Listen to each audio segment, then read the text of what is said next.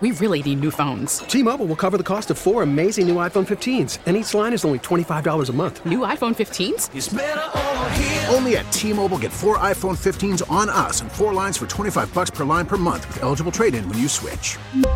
Minimum of 4 lines for $25 per line per month with autopay discount using debit or bank account. $5 more per line without autopay, plus taxes and fees. Phone fee at 24 monthly bill credits for well-qualified customers. Contact us before canceling account to continue bill credits or credit stop and balance on required finance agreement due. $35 per line connection charge applies. See T-Mobile.com. We get it. Attention spans just aren't what they used to be. Heads in social media and eyes on Netflix. But what do people do with their ears? Well, for one, they're listening to audio. Americans spend 4.4 hours with audio every day. Oh, and you want the proof? Well, you just sat through this ad that's now approaching 30 seconds. What could you say to a potential customer in 30 seconds? Let Odyssey put together a media plan tailor-made for your unique marketing needs. Advertise with Odyssey. Visit ads.odyssey.com. Baxter Holmes will be with us in 15 minutes, and he will not talk about quarterbacks. Because if he does, I will hunt him down and beat him. I'll find a way. No, you won't. Justin Fields is going to be where he's at. Mm-hmm. The Bears will get a far bigger return trading down because they need help everywhere. I mean, you don't get to be 3-14 if you're set anywhere. So that's most likely what's going to happen there.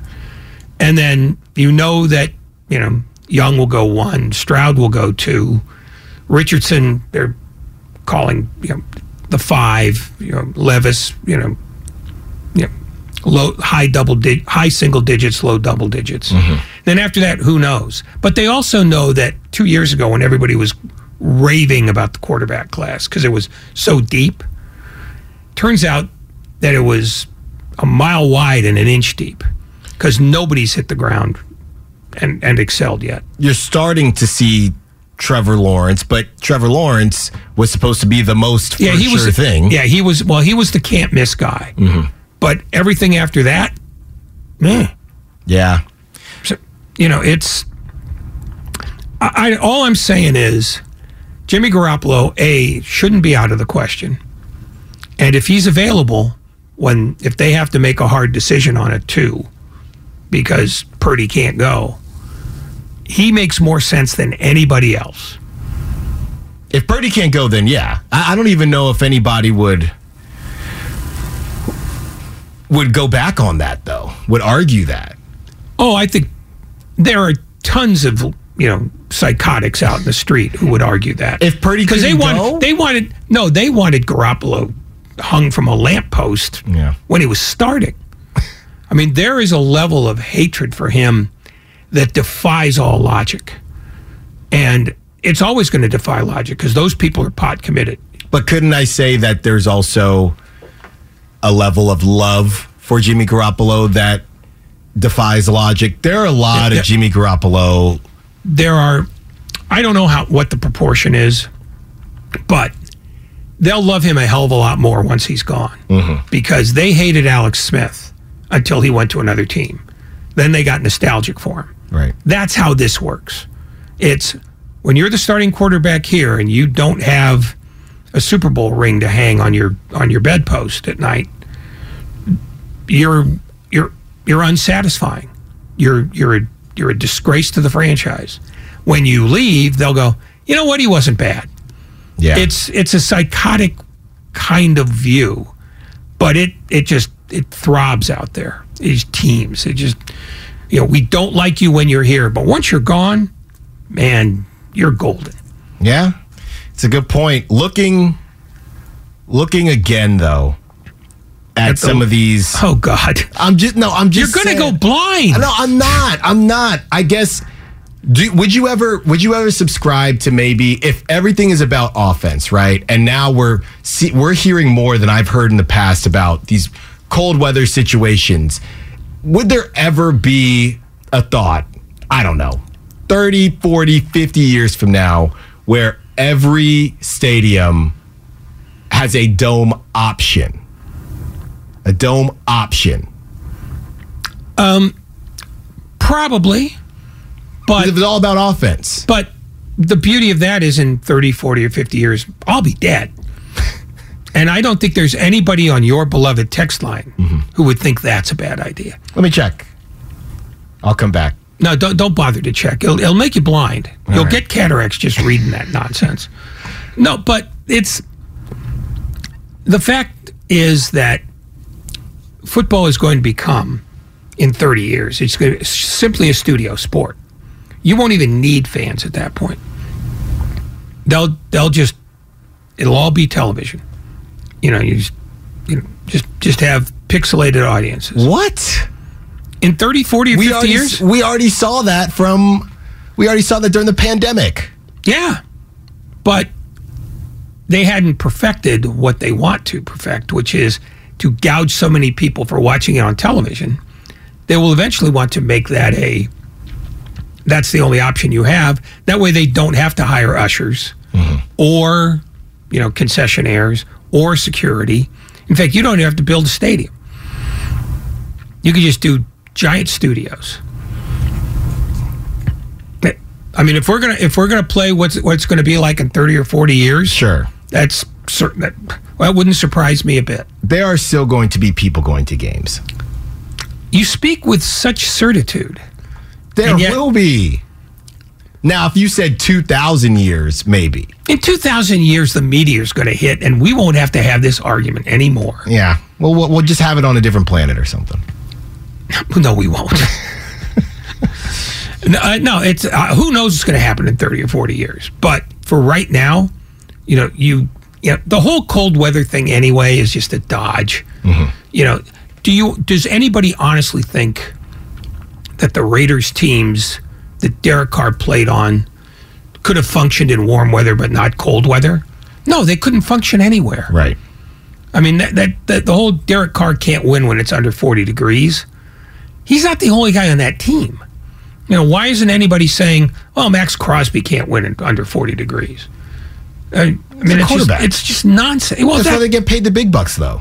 It's not why they get paid the big bucks. It's because there are so few of them. And Derek Carr was going to be one of them. Mm. In fact, got a $40 million contract from a team that basically threw him through a window after 15 games. He said, we can't even look at you anymore. After making the playoffs the year prior. Yeah.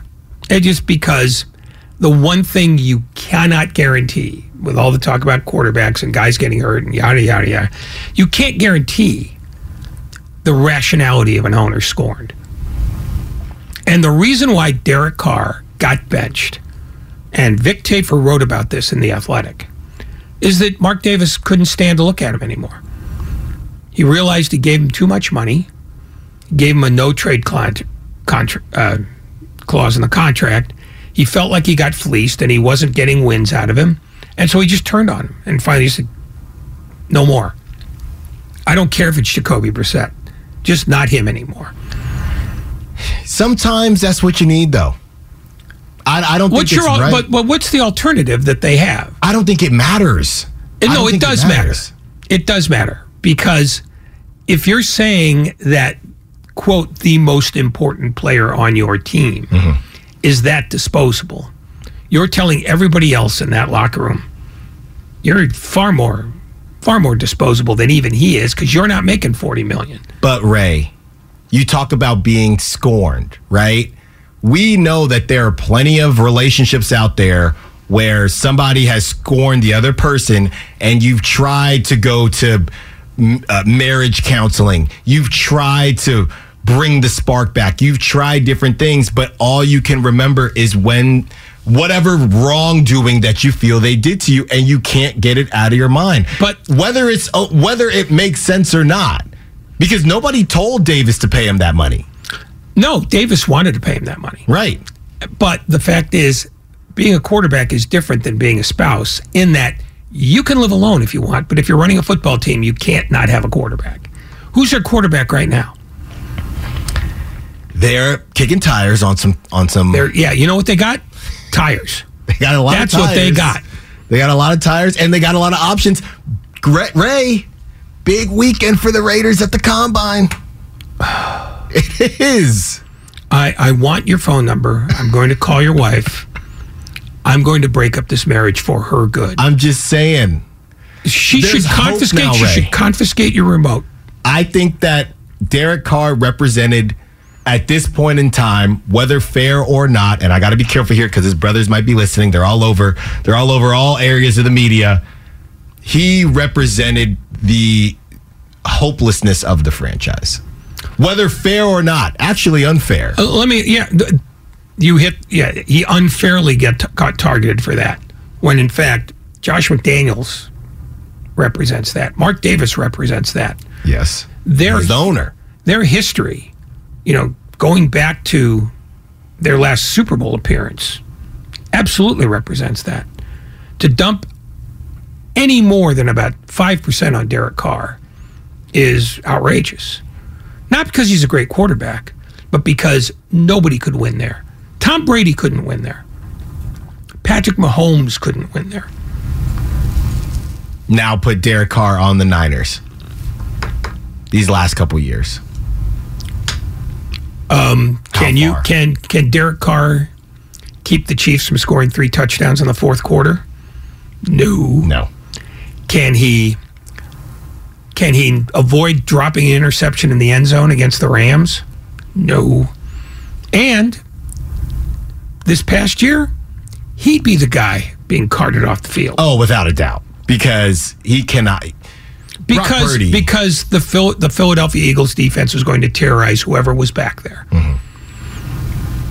So, and in many cases, quarterback makes a huge difference. In the case of the 49ers, doesn't really. And you'd be paying him $40 million to ride that cart. But you say that with complete confidence.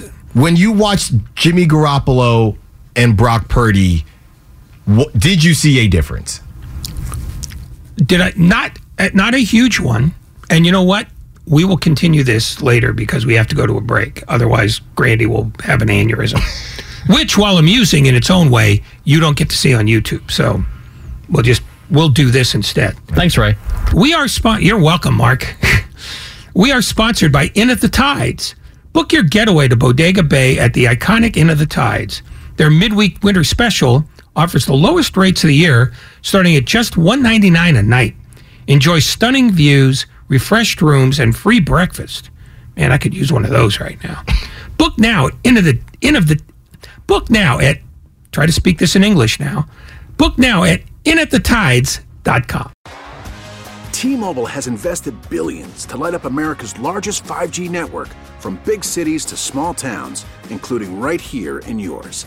And great coverage is just the beginning. Right now, families and small businesses can save up to 20% versus AT&T and Verizon when they switch. Visit your local T-Mobile store today.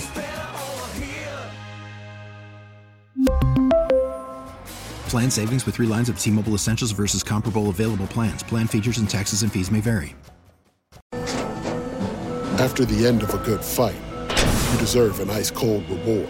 Modelo is the mark of a fighter. You've earned this rich golden lager with a crisp, refreshing taste. Because you know, the bigger the fight, the better the reward. You put in the hours, the energy, the tough labor. You are a fighter, and Modelo is your reward. Modelo, the mark of a fighter. Drink responsibly. Beer imported by Crown Imports, Chicago, Illinois. We get it. Attention spans just aren't what they used to be. Heads in social media and eyes on Netflix. But what do people do with their ears? Well, for one, they're listening to audio. Americans spend 4.4 hours with audio every day. Oh, and you want the proof? Well, you just sat through this ad that's now approaching 30 seconds. What could you say to a potential customer in 30 seconds? Let Odyssey put together a media plan tailor-made for your unique marketing needs. Advertise with Odyssey. Visit ads.odyssey.com.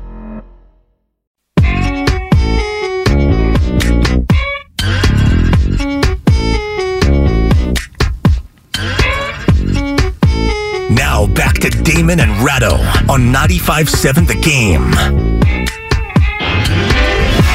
If you're driving, don't do this yourself, but hand the phone to your pal and make sure that he will subscribe to Damon and Ratto on the Odyssey app or wherever you happen to find your favorite podcast. That way you don't have to pull over and stop the car. And if you haven't already, then absolutely stop the car and get that done. We are back. Ratto, Alan Stiles. We've been beating the quarterback debate to death, so we need somebody else who will revivify it for us. Kalen Kaler, NFL expert, following the league for well nigh on years, and broke story last week about the level of dysfunction in the Russell Wilson Seattle Seahawks. And since then, I think you've been covering the competition committee and the lunacy they're operating in. First of all, Kaylin, welcome to the show again. Ray, hi, how are you? I'm weeping bitter tears. Glad to hear it. Yeah, what do you want to start with? The competition committee, the Russell Wilson stuff? I mean, you caught some flack last week about it, but has that died down as people have sort of acknowledged that Russell Wilson is a different kind of character than he's portrayed himself to be? Yeah, well, I think today Pete Carroll and John Schneider were both asked about our report from Seattle media, and neither one of them, they both had slightly different responses, but neither one of them denied it. They kind of were like, I think John said it's water under the bridge or something, and Pete was like, I'm going to stand by my players, like the players that he currently has. So neither one of them denied our report that Russell last February, had went to Seattle ownership and requested that Pete and John both be fired. So I thought that was pretty telling, because obviously the Seahawks did not comment for our story. So, I didn't know what they would say on the record if they were asked about it. So that I thought was very interesting. And I do think you're right. Like when it originally came out, we did get, people saying, oh, another hit piece on Russell Wilson. But we were actually extremely fair to Russell in the story. And we specifically stayed away from all of the narrative surrounding him that we're all very familiar with, that his, former Seattle teammates have put out there. We were we made a conscious choice to not get into that, because we wanted to understand the football side of what went wrong. Why was Russell as a football player struggling this year? Why were the Broncos as a whole so bad on offense? And so that's really what we started. That was kind of our frame for reporting this. We didn't even wade into, the typical Russell dialogue about whether he's a phony or a fraud or, his strange personality. In terms of the report and its aftermath, how much do you think it will affect what not his relationship with Sean Payton, the new coach in Denver, will be, but how much Payton will shorten his leash to try to get a semblance of the form he used to have in Seattle? Yeah, I think he's going to shorten it a lot, because in his first public appearance as Denver's head coach, he, was asked about Russell's team, and he was like, I'm not familiar with that, a player having a personal staff in the building. And he said, that won't be happening here under my watch. So he already, from the very first things he ever said as the Broncos head coach, he made it clear that there will be some boundaries for Russell. And I think that's going to be really good, because that was the issue with what happened this year. Yes, Russell has declined in some ways physically, but I don't think he's beyond repair as a quarterback. I think what happened was, and what we learned from our reporting, is that Nathaniel Hackett is a first-time head coach, and because he was slightly scarred from transitioning Aaron Rodgers to a new offense in Green Bay, he made a conscious choice to include Russell and empower Russell in the Denver Broncos offense. And when he did that, he just gave him too much control. And Russell was bringing Hackett a list of plays to sign off on, to include in the offense. He was changing the cadence all the time, to the point where the offensive line had no idea what was going on, because they weren't able to practice it enough. And, he had his personal staff in the building, which didn't seem like it was going to be a problem until, we reported that the last 2 weeks of the season, his personal staff, the Broncos leadership met with Russell to see what they could change, and they agreed that, for the last 2 weeks of the season, he was not going to use his second floor office in the facility, and his team would no longer be in the building.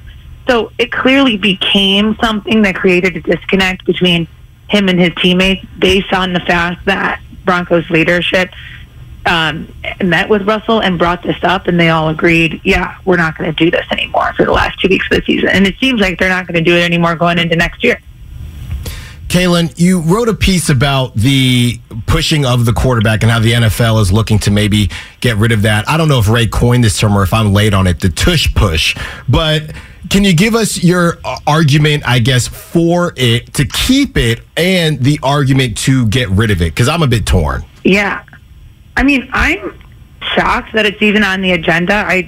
I think I'm biased because I'm like so obsessed with the play that I can't see why it's a problem. I mean, I'll start with the argument against it. The argument against it is like a forward-looking argument that at some point this could lead to injuries, not just on offense, but on defense. When defenses are trying to stop this play, you'll see a lot of times, and this is not even like a push sneak. It's not unique to the push sneak, but all sneaks in general, any variation of a quarterback sneak, you'll see the defense leaping over the offensive line, and they'll send like one player doing that. And obviously, that puts that player at an injury risk. It also puts the quarterback at a risk of getting like speared in the head. So yes, sure, there is like some element of injury risk to this, but I don't know that there's more of an injury risk to the push sneak than there is a regular sneak. Although there is a situation where there used to be like some pushing going on field goal plays, and they got rid of that because they thought it would lead to injury with the pushing between the offensive and defensive line. So there could be an argument for that. But as of right now, there is no injury evidence because none of the Eagles got hurt on this play. And other teams who ran it, as far as I know, it was like the Bills, the Ravens, and the Bengals, I think, who also ran similar plays like this. And I don't think anybody got hurt on those either. So it's kind of like tracking it forward to see if there is an injury risk, which right now there's not enough evidence to say that there is. And the other argument against it, which I think is the funniest argument, and the one that I've heard like the most loudly, is that it's ugly because it looks like rugby. And I don't understand what the problem with that is, because the last time I checked, football is a product of rugby. So, I don't know why it's a bad thing that football would resemble rugby. Obviously, if you're running this play 40 times in a row and that's your entire offense, sure, I don't know that any of us would really want to watch that. You'd be the 49ers. Anymore. Right, yeah, right. It's not exciting anymore. It's not a good offensive product. And obviously the owners, they care about what everything looks like. That's obvious because of taunting penalties, because of the uniform description on like how tall your socks have to be. We know that the owners care about optics. So I think the main reason that this has been put on the docket is because it looks bad, which is really funny to me. Of all the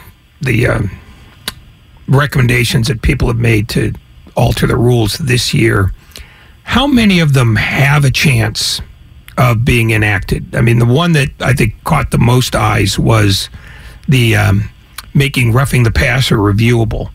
Does that have a chance of getting changed? Does anything have a chance of getting changed? I think, I don't know. I mean, that's a tricky one, the roughing the passer reviewable, because we all know what happened when they made pass interference reviewable. What was that, 3 years ago? It was like an absolute disaster. So I think that roughing the passer reviewable would also ultimately lead to an absolute disaster where, you're not consistent with your rulings, and slowing it down actually makes it harder to officiate. I don't know if that's going to have enough momentum. I don't have a good feel for that one right now, but I do think the experience of the pass interference debacle may, reflect what we're going to see. So I think people might be inclined to vote against that because of how badly it went when they tried doing that for the 1-year experiment with pass interference.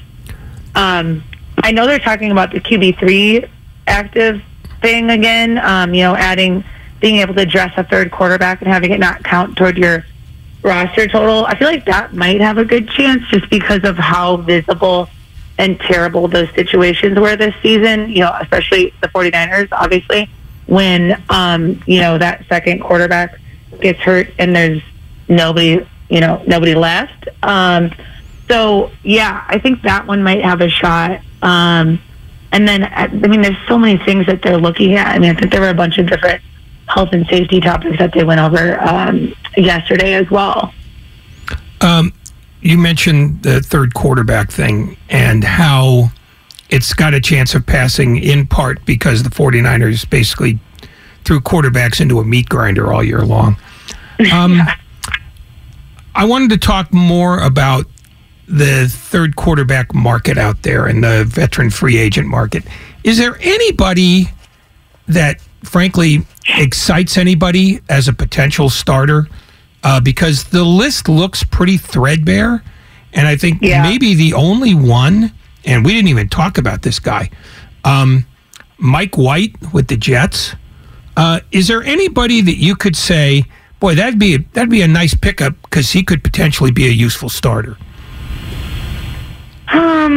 It's interesting. I mean, is Drew Lock a free agent? He's not listed on. He's not over the cap. At least I don't see him. Oh yes, there he is, way down low. Okay, he is. Okay, so he's someone that is definitely not a surefire starter by any means, but he's young enough that I think people still might think there's some potential that's yet to be unlocked there. And Seattle has Geno now. They know, okay, we're going to roll with Geno. So Drew Lock is kind of interesting to me as somebody that maybe someone would go for. I mean, again, I don't think he would come into a situation and be the starter, but would have a chance to compete for a job because I don't think he's been written off yet. So that's the one sort of weird name that I would throw out there.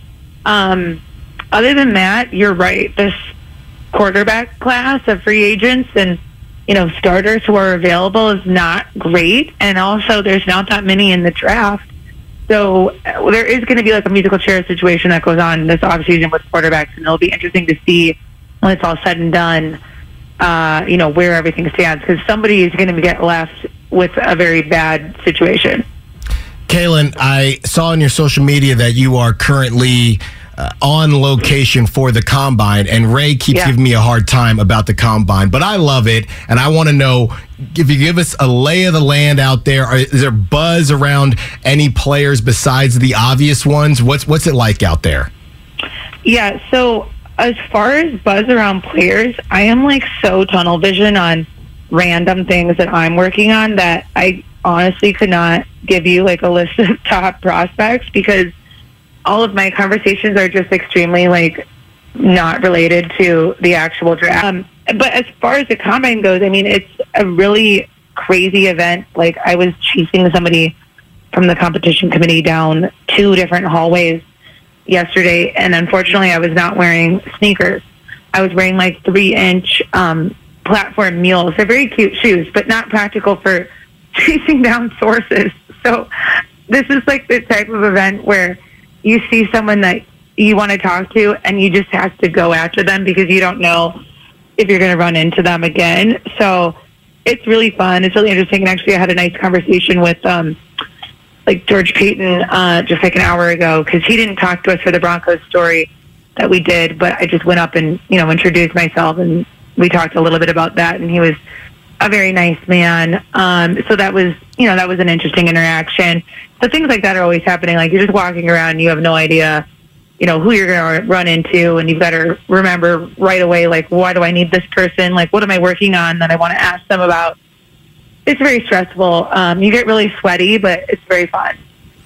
I have one last question, and then we'll let you go.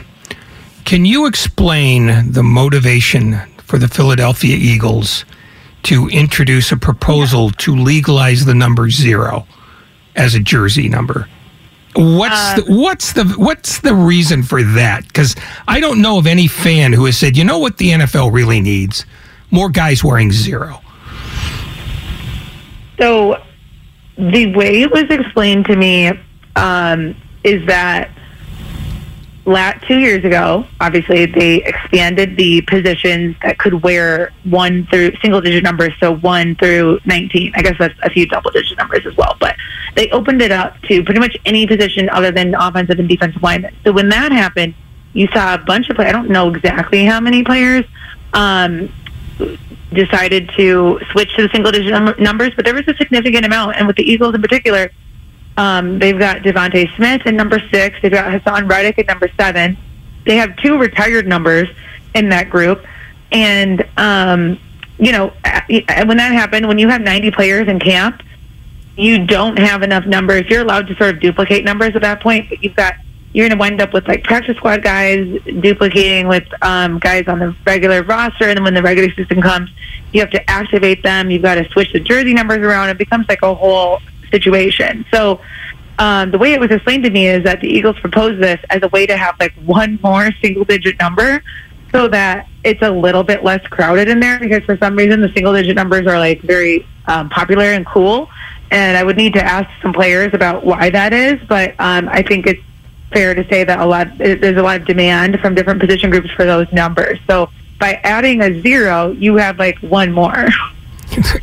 That's the dumbest thing I've ever heard. Not your explanation, but just the rationale. But anyway, the information was very good otherwise. Kalyn Kahler, thanks for joining us. And we'll talk to you soon when something goofy happens at the Combine, like the place gets set on fire. Yeah, exactly. All right. Thanks again, Kalyn. Take care. Bye. Bye. See, she can't even be bothered to pay attention to it. I know. I think he paid her. I'd have paid her away from the Combine. My Combine question. I'd have paid her for a more frivolous answer to the matter of what the 0 jersey number means to players. Yeah. No, she is really good at digging out, like the Wilson stuff. Mm-hmm. I mean, she had to get help from any number of players to get those stories verified, and she was one of 3 people who worked on it. So it was a pretty exhaustive view of the Russell Wilson thing in general, because his situation is fascinating to me because he was once considered an elite quarterback, not very long ago, but his fall from grace has been relatively precipitous. And this last year, he was genuinely awful. Right. On an awful team, in fairness. He was not the reason why the Broncos were not good, but he did nothing to arrest that deterioration. So because this is an enormous year for him. Yeah. Trying to impress Sean Payton at a time when you have to wonder how much he's got left in the tank. Who knows what happened with Russell Wilson? I think everybody who, even if you're admitting it or not, I do think that most people don't believe that he's done just based on one really bad year. But if it happens again next year, then anybody who still thinks, all right, maybe it was just an off year, you get rid of Hackett, you do a couple of different things, maybe you'll be all right. But then if that's the case, then I don't know what you do if he is done. What do you do if you're the Broncos, who you're kind of connected to this guy? You're going to have to pay him something in order to get rid of him. Sean Payton, not too long ago, I think the funniest thing about this whole situation, that Sean Payton not too long ago was, doing his rounds, doing his media thing, and he goes out and he says he wants to go back to, he thinks teams should go back to just what the prototype is for the top. He said a top 10 pick or maybe a top 15 pick prototype. Don't take any QB under 6 foot. Don't take anybody that's undersized. And that was about a month, maybe a month before, maybe less than that, before he accepted the gig to take Russell Wilson and the Broncos, which I did find fascinating because you've already admitted, I guess you're not drafting him, so it's a bit different. And the quarterback who put Sean Payton in this position, obviously they worked hand in hand, was a guy in Drew Brees who was also undersized. Yeah, and the big problem with Russell Wilson for the Broncos and for whatever Sean Payton wants to do is he's still guaranteed another $124 million. His average salary per year is $49 million, and he's not a free agent until 2029. It's a long time. It's an enormous investment for a guy that you might be tempted to chuck after a year, because I don't know how you move that contract if he deteriorates to the point where Sean Payton wouldn't even want him in the building. 2029, and he's 34 now. Yeah, it was a daft contract. There's no question about it. And even if he had been good this year, you couldn't really project him based on the number of hits, sacks, and pressures he's faced in his time, both in Seattle and then last year in Denver, to play till he's 40. No. One of the things about Brady, for good or ill, is he was kept upright in New England for most of those years. He did not take a lot of frightful hits. He did not take a ton of chances. And between all those things and the fact that he was Brady, right? He could play that long. But that's an incredible outlier. Yeah, the Bronco thing, even if Russell Wilson had played well, we don't even know if that's good enough to beat the Chiefs. So I think that's the weird thing for me for what the Broncos decided to do. You decided to give him all this money, and he's not even in the same stratosphere as Patrick Mahomes, which nobody really is. A couple guys get close. We know Joe Burrow, Josh Allen, those guys get close. But to sign up for this with Russell Wilson for these years in the same division as Patrick Mahomes, that is what is bizarre to me. The only way that it makes any sense at all, at least in my mind, is that they thought that his relationship in Seattle had deteriorated so much that he'd be delighted to be free. And then they proceeded to give him more money than he could eat, gave him a rookie coach who frankly was already shell-shocked by the experience of trying to keep Aaron Rodgers happy. Right. So he basically let him have the run of the building. And all that is okay, except that he's on a bad team where he can't save it. Yeah. So he's going to look bad by comparison, and now immediately other players start losing confidence in him. They lose confidence in the coach, and you've got a flaming disaster. And that's what's going to mark him, is that he went to a new place, got given the room, and just vomited all over it. And again, he's not the reason why the Broncos were hideous, but he was an example of it. But even if, I don't even know if peak Russell Wilson, I guess my point is, does peak Russell Wilson even move the needle in the AFC West with Patrick Mahomes just waiting there? Well, they knew that whatever else they had wasn't going to do it. Yeah. And I think they... But you didn't have to pay him this. Well, you had to pay him something to get him, to get him from other teams that would want him. I mean, the Jets would have paid that in a heartbeat. Yeah. So, the market basically determines what you're going to get paid if you're that kind of guy or that kind of resume.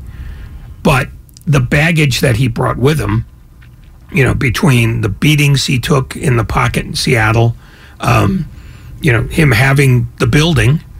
And an office. And, the whole building, basically, he had whiteboards on all the walls. He was like the de facto general manager. And it all turned out brutally. But we're going to take a break because Grandy's waving at me, and either we need to take a break or he's got to go to the bathroom.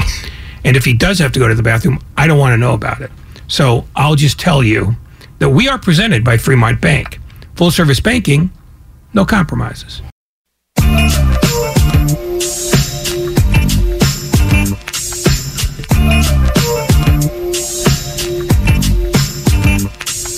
Now back to Damon and Ratto on 95.7 The Game. The Warriors are back in action tonight against Portland, and that means Warriors Live starts at 6 o'clock on 95.7 The Game, presented by Xfinity. Supercharge your home and supersonic Wi-Fi. Unbeatable interest. What am I reading here? Supercharge your home with supersonic Wi-Fi. Unbeatable internet. God, I'm an idiot. Only from Xfinity. And I say that because I am indeed an idiot. Again, Portland tonight in a game that is more important than you would think, because any game that involves anybody from positions 4 to 13 in the Western Conference matters. And we'll have Baxter Holmes from ESPN to talk about Portland at 5 o'clock. And he did a long piece with and about Damian Lillard that got published yesterday, a couple of days after Lillard's 71. But I think it's been in the can for a while. So they decided to spring it right then, because how many times is Damian Lillard going to score more than 60 points, other than the 2 times he's already done it this year? So as a writer, is that a thing for different types of pieces that you have? Everyone everyone hears, oh, I have to finish this piece by this time. I got to meet this deadline. But are there also pieces that you write and you think, I'm going to pick and choose where I drop this to hopefully, generate a lot? It's not your call when it drops. Okay. It's the editor's call. And he's probably been assigned to the Lillard story for a while. Right. And, they might have run it on a slow day in the NBA, of which tonight is not one of those. And certainly Sunday was not one of those. But when Lillard drops 71, they go, you know what? We got that piece. Let's do it now while he's hot. Yeah. Because the one great failing about the NBA is that coverage of the league only hits a few places. Right. It hits Miami. It hits New York. It hits LA. It hits San Francisco to a certain extent, although not all the time. And it almost never gets to Portland because the Blazers don't cast a ton of a shadow. Yeah. And Damian Lillard is, part and parcel of that. And he should cast more of a shadow because he's that good a player. And he's also the kind of player that every fan base says they want. Somebody who basically puts down roots and says, this is where I'm making my stand. Yeah. In fact, in Holmes's piece, he says that, he points out only 10 players have ever, who have ever played for 10 more years and only played on one team have won a ring. Now, really? That's probably a small sample size because very few players get the opportunity to do that. Yeah. But this piece is basically Damian Lillard restating again and again that Portland's where he's making his stand and that he doesn't believe they're eliminated from having a championship. But that's the part that is dependent on the general manager, coach, ownership, other players. Because one-man teams never get to do this. They're just not. The sport's not built for one guy to carry you and get you. I mean, Wilt Chamberlain carried teams for almost a decade, won one title. Right. And there's a lesson in that. It just give me the team with the most useful pieces, and I'll tell you that's the team that has the best chance of winning. Thinking about the big swings that, let's say, the Nets took, and obviously it didn't work out, and the Suns, and we don't know if it's going to work out or not. By the way, Ray, Kevin Durant expected to play in his first game tomorrow. Speaking of the Suns, so that'll be a sight to see. For Damian Lillard to have this type of love and to be so loyal to the Blazers, do we even know if they've even had conversations? I get it. You don't want to be. Is it the same joining a super team or creating a super team, right? Were they in the conversation for Kevin Durant? Have they been in these conversations to try to not just tinker here and there and get a GP2 or somebody like that to really take a big swing? We get mad at the Giants, but at least we know the Giants, they went out and they tried to get Aaron Judge and it didn't work out.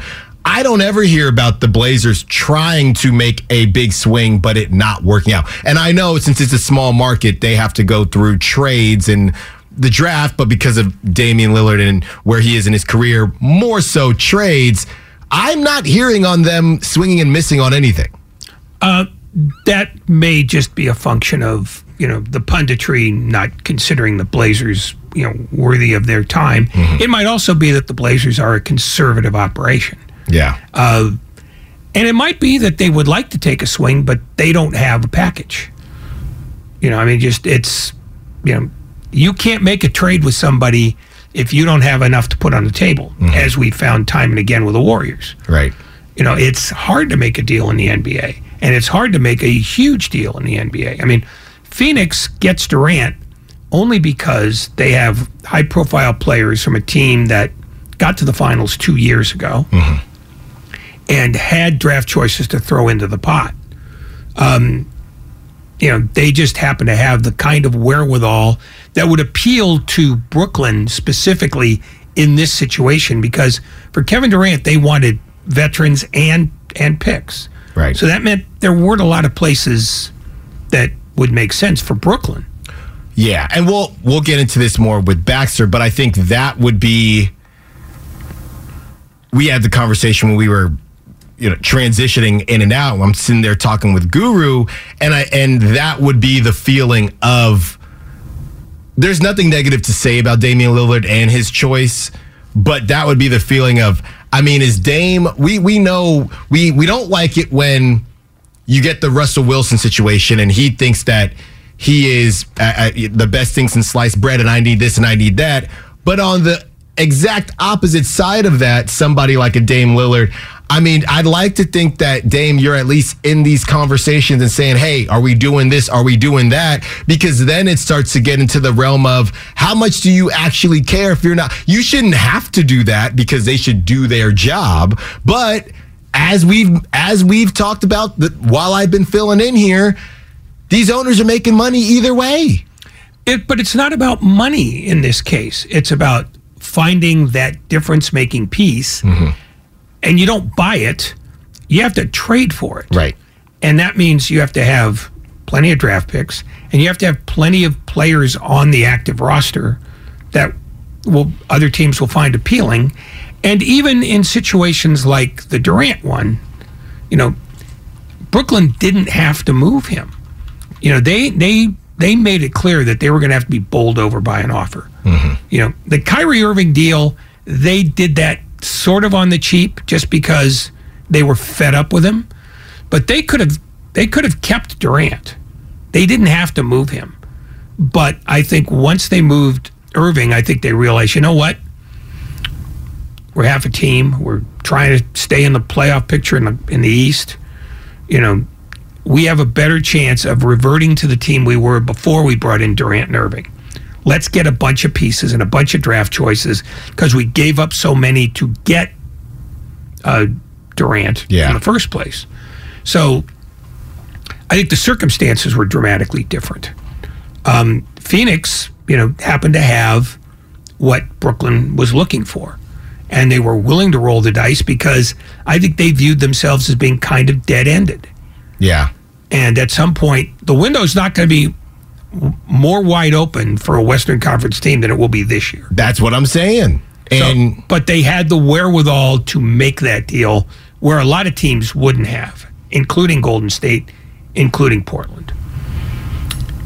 In terms of just looking at the Blazers and looking at their roster, though, you can't be Damian Lillard and say, hey, I want to win a championship and go out with the roster that looks like this for the rest of your career. But the roster's not his to make up. The roster is the team's roster. But isn't there some type of middle ground between what Kobe or what LeBron has done and saying, hey, these are the guys I need. You don't need to be LeBron, but just a little bit of, I don't know. In this day and age of reaching out to different players, I'm not trying to be devil's advocate here. I'm just saying, if you're just sitting up there up north chilling, rapping, and there are no reports of Damian, just throw out a text, hey, come join us. And I know he actually did, or was it Damian Lillard's brother or somebody tried to get Kevin Durant? This was back in the summer, but I don't know. I do think some people, and maybe it's just me, feel that Damian Lillard loves to sit here and talk about his loyalty, but we just haven't seen the same passion when it comes to how much he wants to win a championship. Damian Lillard could do whatever he wants in Portland, Ray. Get into it with the GM. Get into it with the owner. And we don't know that he hasn't. That's true. He just hasn't done it where we can see it. Yeah.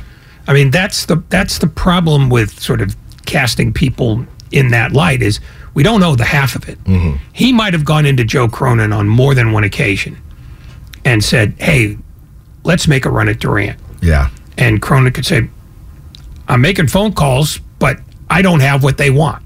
Yeah. And I don't think Lillard is a fool, and I don't think he would say, well, I don't care what you don't have, make it anyway. Mm-hmm. I think he knows what the deal is right now. Portland is not in a position to trade for Kevin Durant in that circumstance. Maybe. The fact is the only piece that they've got that could get a big name is Lillard. Well, yeah. But it would have to be Lillard and a bunch of other stuff. And I don't know that they have a bunch of other stuff. And who would that be for? Giannis? I mean, I don't know. But, by the way, it's time for your 5 o'clock hour. We really need new phones. T-Mobile will cover the cost of 4 amazing new iPhone 15s, and each line is only $25 a month. New iPhone 15s? It's better over here. Only at T-Mobile, get 4 iPhone 15s on us and 4 lines for $25 per line per month with eligible trade-in when you switch. Minimum of 4 lines for $25 per line per month with auto-pay discount using debit or bank account. $5 more per line without auto-pay, plus taxes and fees. Phone fee at 24 monthly bill credits for well-qualified customers. Contact us before canceling account to continue bill credits or credit stop and balance on required finance agreement due. $35 per line connection charge applies. See T-Mobile.com. O'Reilly. Protect your vehicle's engine with a full synthetic oil change and save with Mobil 1 at O'Reilly Auto Parts. Purchase 5 quarts of Mobil 1 full synthetic motor oil and receive a $10 O'Reilly gift card after rebate. See store for details. With your Mobil 1 purchase, you'll also receive 2 times points during O Rewards Bonus Points Month at O'Reilly Auto Parts. O'Reilly Auto Parts. We get it. Attention spans just aren't what they used to be. Heads in social media and eyes on Netflix. But what do people do with their ears? Well, for one, they're listening to audio. Americans spend 4.4 hours with audio every day. Oh, and you want the proof? Well, you just sat through this ad that's now approaching 30 seconds. What could you say to a potential customer in 30 seconds? Let Odyssey put together a media plan tailor-made for your unique marketing needs. Advertise with Odyssey. Visit ads.odyssey.com.